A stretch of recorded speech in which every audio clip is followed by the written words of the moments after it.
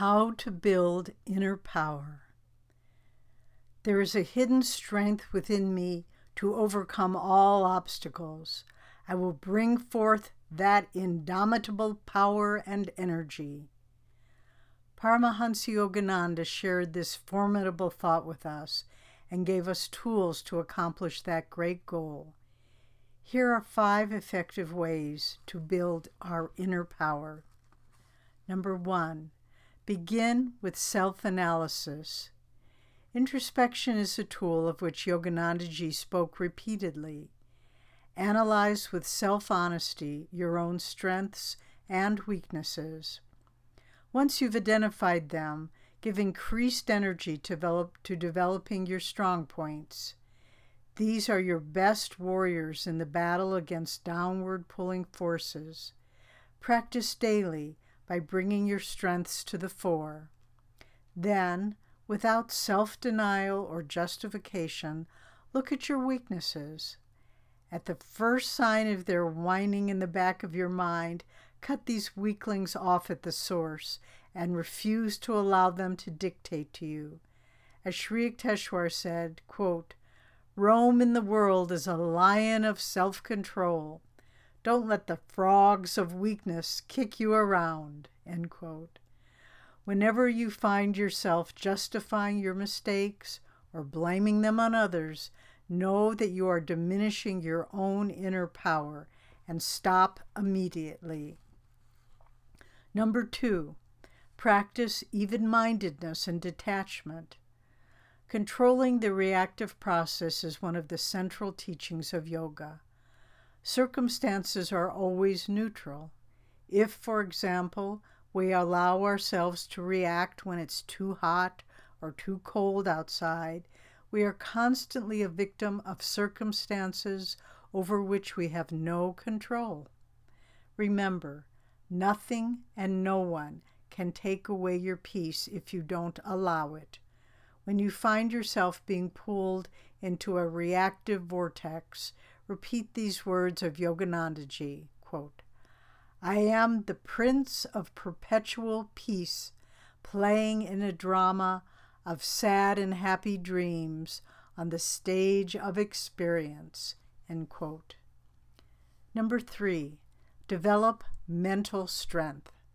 Concentration and determination are the foundations upon which we build the edifice of inner power. Challenge yourself daily to accomplish something new or to perform a routine task in a different way. When working towards a goal, don't allow into your mind the thought, "Well, it's good enough."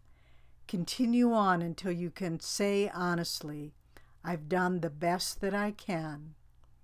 When we live in this way, we draw the support of the universe to infuse our own efforts. Try to feel that, with the magnetism of your determination, there are no obstacles that you can't overcome. Number 4, love heroically. Swami Kriyananda has said that when times are difficult, either for you personally or in the world around you, the best way to stand strong is to love heroically. In a sense, this is the combination of detachment and mental strength. If you can love others no matter how they act towards you, then you can transform personal love and friendship to an expression of God's divine love. Try it. Don't hold back your love from anyone, friend or foe, and feel the power and freedom that this awakens within you.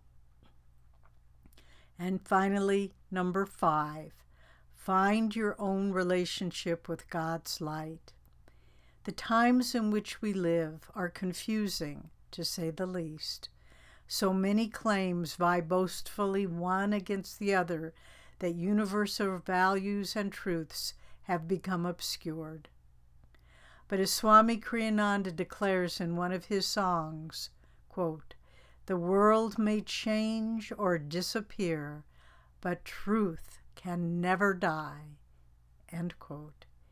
In these uncertain times, we need especially to follow the practices of meditation that we've been given. The divine truth, light, and love that we are seeking are all to be found within the calmness of our own being. Once you've touched these inner realities, cling to them and don't waver. They will be the divine beacons that guide you through all adversity.